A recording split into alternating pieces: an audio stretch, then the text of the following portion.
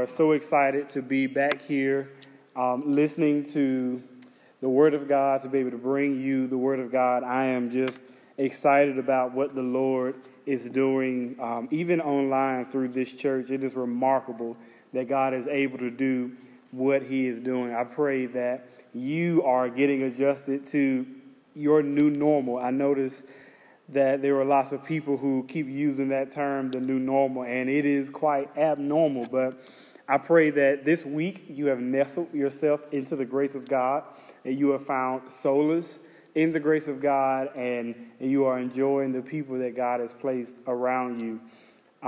I'm just excited to be able to bring the Word of God, even though it is through this channel. God is just so faithful in all that He does. I'm particularly excited about this word that God has given us through His Word today, and I'm just so happy that I can bring it to you. Now, if you remember on last week, we talked about what the life of the blessed man looked like, what the life of the blessed person looked like, and we looked at, one, what the blessed man is, but we also looked at what the blessed man effectively wasn't. We also looked at the flimsy definitions that the world has out there for what it means to be blessed, and even what prosperity and charismatic circles call blessed. And what we deduced on last week is that ultimately the blessed person is the person that has received the gift of God's grace and salvation. And so my hope is that you have a clearer, firmer understanding of what it actually means to be blessed, seeing that having received the gift of eternal life is more valuable than any other financial blessing we think we can receive, any health blessing we think we can receive. The fact that our eternity is fixed in God should give us more hope than anything else. So my prayer is that you understood very clearly what it truly means to be blessed. Now, one of the things that we take note of is that in that text, we are presented with the contrasting view. So we are given the blessed man, the man who is in fact righteous and just and found righteous because of the righteousness of Jesus Christ. But we also have to wrestle with and deal with the man that has rejected the righteousness of Jesus Christ. So what we want to do today is take a look at not just the comfort that we have in being blessed and righteous because of the righteousness of Jesus Christ, but we also want to look at the life of the person who is rejecting Jesus and understand what that means inevitably for them as well. You all may remember a few weeks ago, my friend and my brother Josh Evans came here and he preached a phenomenal sermon called Warning Your One. Well, today what I want to do is preach what I would call the preliminary to that sermon and call it Identifying Your One. What we want to do today is see that as much as we have the gift of eternal life and that there are characteristics that define us as Christians and as righteous people in the eyes of God, there are also definable characteristics of the person who is outside of the will of God, who is outside of the righteousness of God, who is outside of salvation. What we want to do today is give you a clear picture of what that person may look like, perhaps in your own life, so that you can clearly identify them, not to beat them up, but as an opportunity to present the gospel to that person. I know last week we were all probably given a great deal of comfort knowing that as Christians we have solidified our place in eternity because of Jesus Christ. But just like last week, we were given great comfort about that.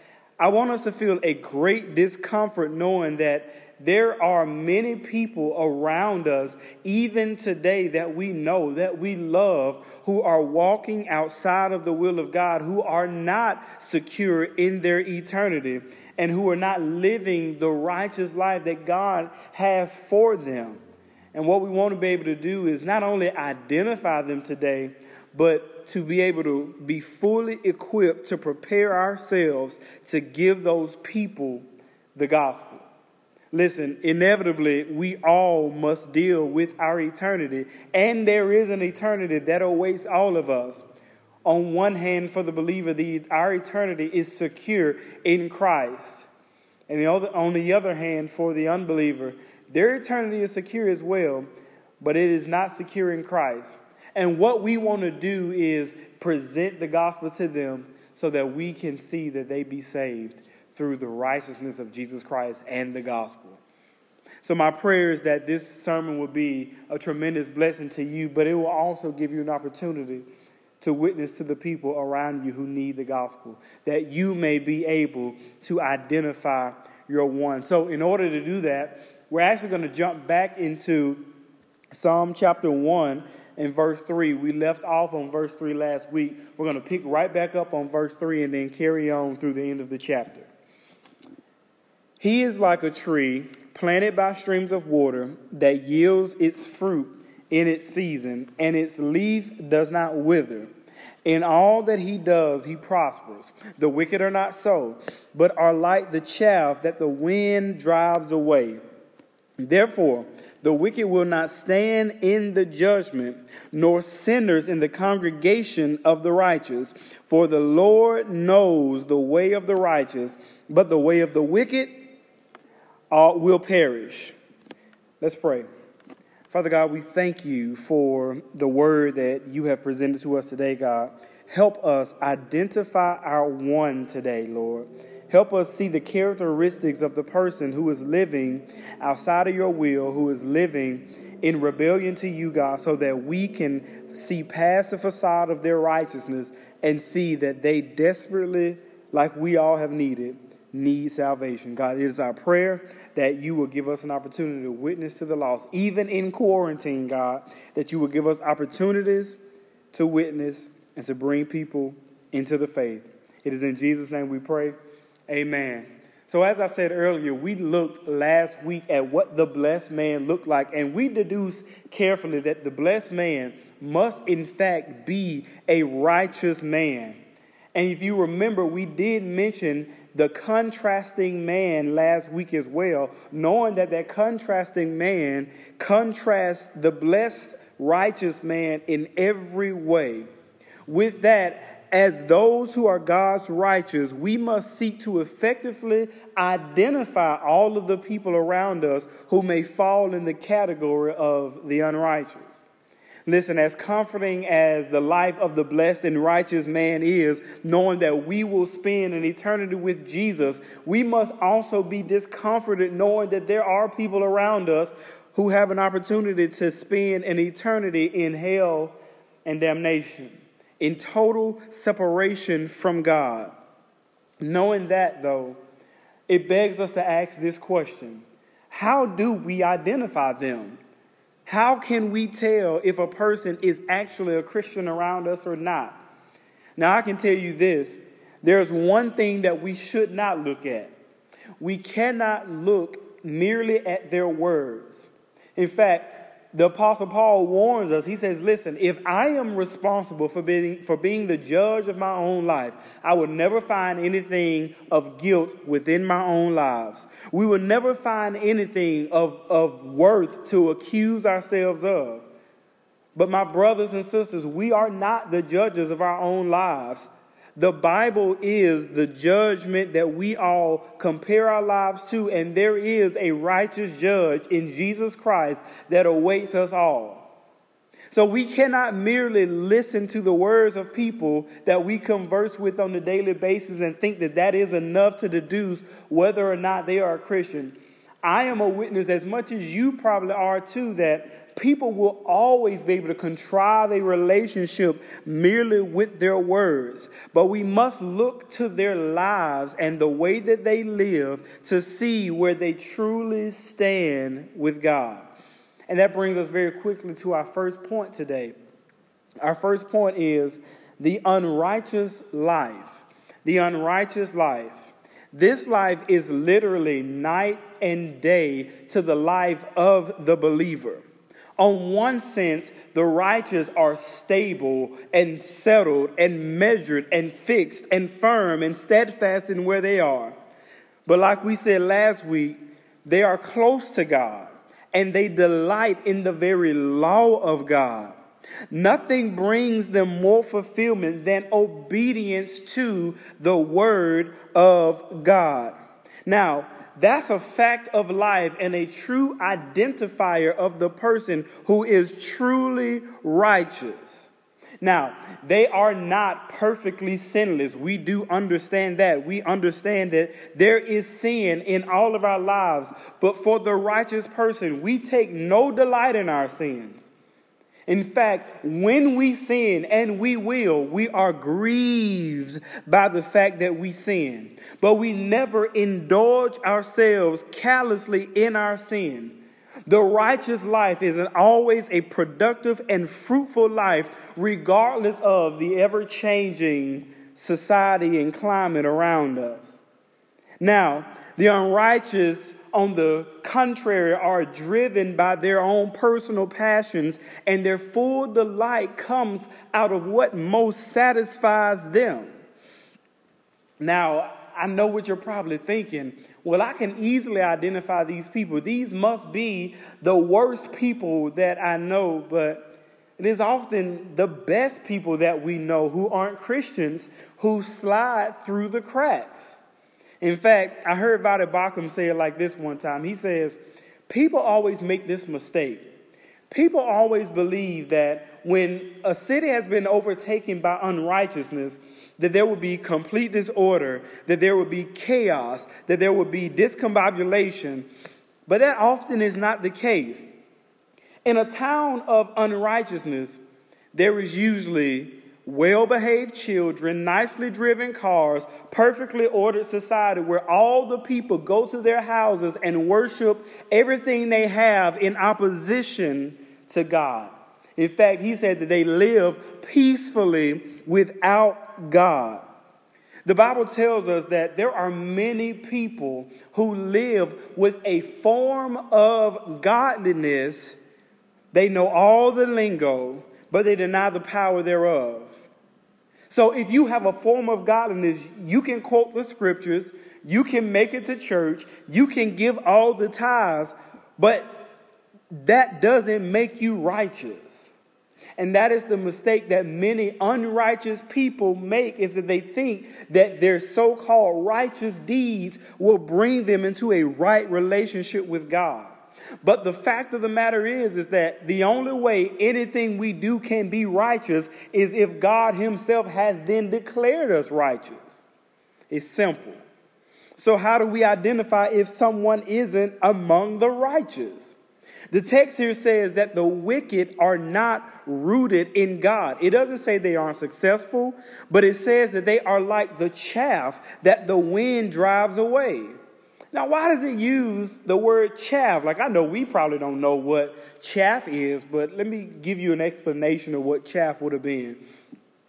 When many of the people who were farmers were harvesting seed, if you notice with a seed, there's always like that rough part around the seed, the husk, the hull, and you take it off and you just discard it because the seed is the thing that's of value.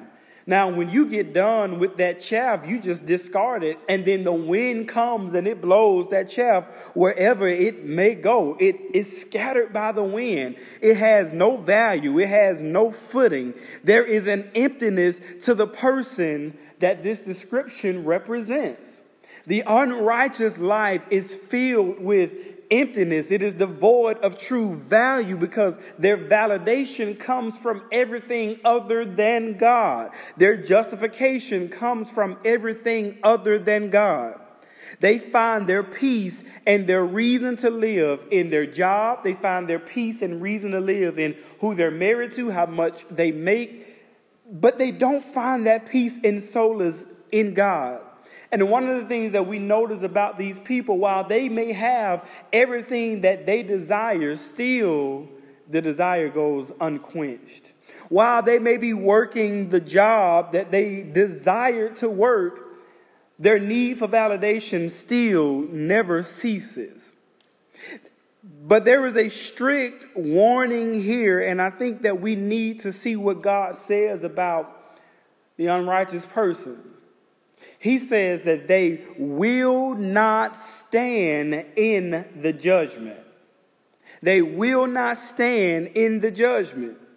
This is an extremely serious condemnation to the unrighteous, and we should hope that no one would suffer from this fate. We should desire that no one would fall into this horrendous state of affairs. The reality of the unrighteous is that there is great insecurity in their eternity. Now, the irony in that is, the more secure they get on this earth, the more insecure their eternity grows. Right now, we have a difficult time fully conceptualizing just how devastating this is for those around us, but it is a severe punishment.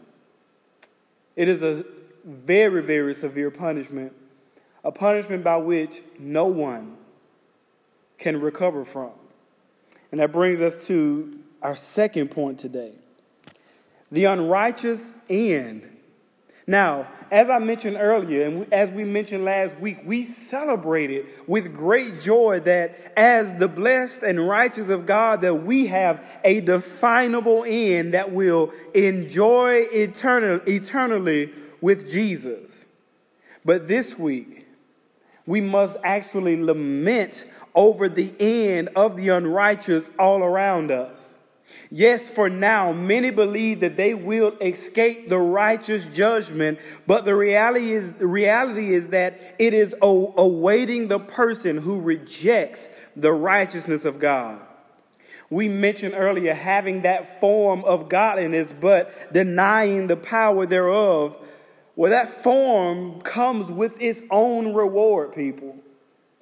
It comes with a reward that God has prepared for them as well. And I want you to understand this.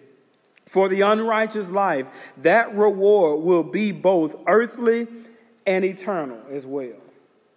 Look at what Jesus says about the unrighteous. He says in Matthew 6:1, beware of practicing your righteousness before other people in order to be seen by them, for then you will have no reward from your Father who is in heaven. Thus, when you give to the needy, sound no trumpet before you, as the hypocrites do in the synagogues and in the streets, that they may be praised by others. Truly I say to you, they have received their reward.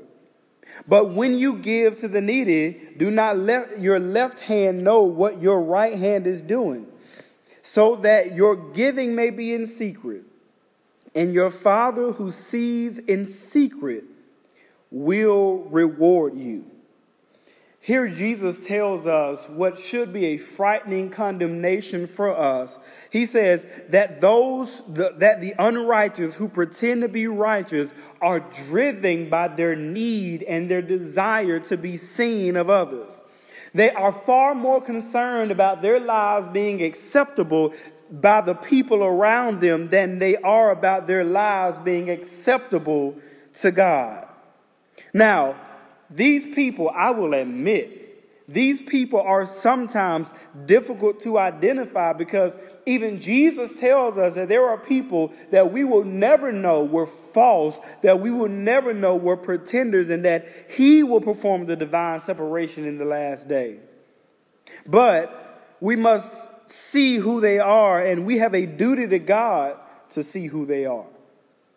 They are characterized as people who do good deeds, but their hearts are wrong. And the frightening thing about this text is that Jesus says here that they have received their reward. Now, this means two things, and I mentioned it just a second ago. That reward is both earthly and eternal. Now, in the first sense, they received the reward because they simply got noticed. That is part of their reward. You saw them, you recognized them, you acknowledged them, you saw them doing that good deed. And so that is a part of the reward, and they readily received that. That's the earthly part. But there's a second notion to that reward, and that's the frightening part as well, that the final reward for them is coming. And when he says that, that is a warning, and we have to see it here. The unrighteous have a reward that awaits them, and it is eternal separation and damnation from God. How does the Psalter here describe it? He says that they will not stand in the judgment. You have to understand that in Israel, there is a real justice system that was created to eradicate wrongdoing, and the penalty was severe, oftentimes death. Their justice system, however, failed to compare to that of the justice of Jesus Christ. We must realize that, and we must put it in perspective for people. The unrighteous will always try to wear a coat of righteousness so that we will not see them, but that we would only see their good works. Throughout the course of their lives, they will go on thinking that their works are sufficient, that their works are enough, and unless we get a hold of them, one day they will have to stand before the white judgment throne of Christ, and they will realize on that great day that their works meant nothing.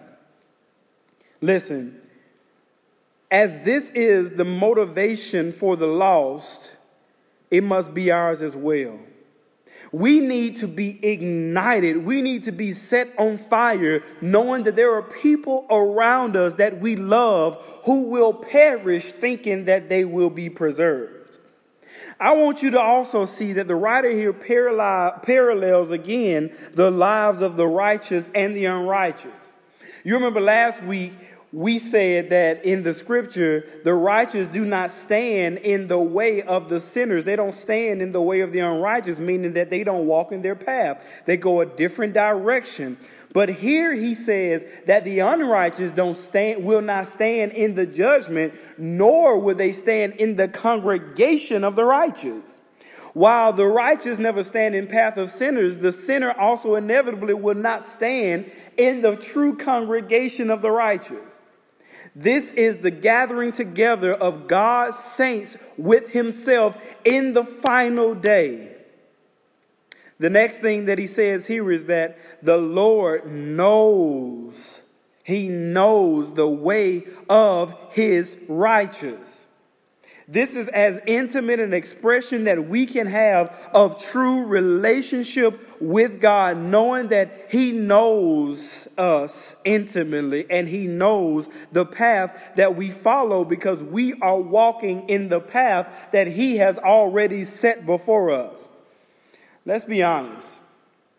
We all have people who are around us who are professing a relationship with God that they are not practicing.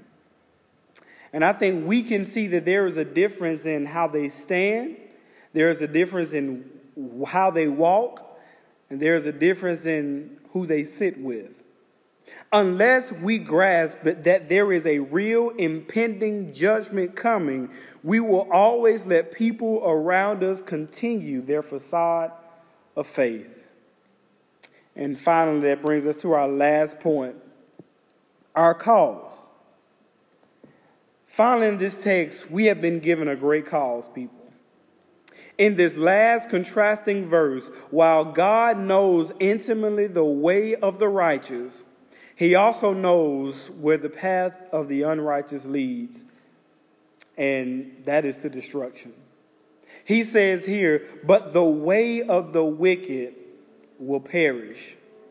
This is our cause because this is the cause of God.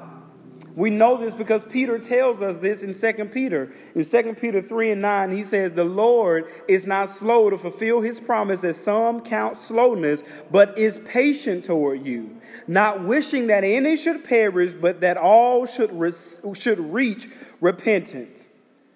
Listen, the cause of God was to send his son to pay the penalty of sin that we all owed. He endured the wrath of God that God poured out on him that was intended for us. He poured that wrath out on his son so that we would not have to receive that penalty. That is God's just response to sin, is his wrath. Now, while saving faith is the responsibility of God, denying that faith falls on the individual. If God is willing to crucify his only son to pour out the wrath that he stored up for us eternally, all on his son, imagine how much more we should be willing to do in order that no one would perish, as God desires that no one should perish. We must carefully and crucially identify the people in our lives that we may have doubts about. And we must let them know that there is a real, true reality that awaits them and that what they see right now is not their reality. On both sides of the fence, the current reality debilitates us. For the Christian, sometimes we are downcast because of the reality of this world. But for the non-Christian, there is often great hope and happiness in this, thinking that this is the true reality, but this is just a glimpse.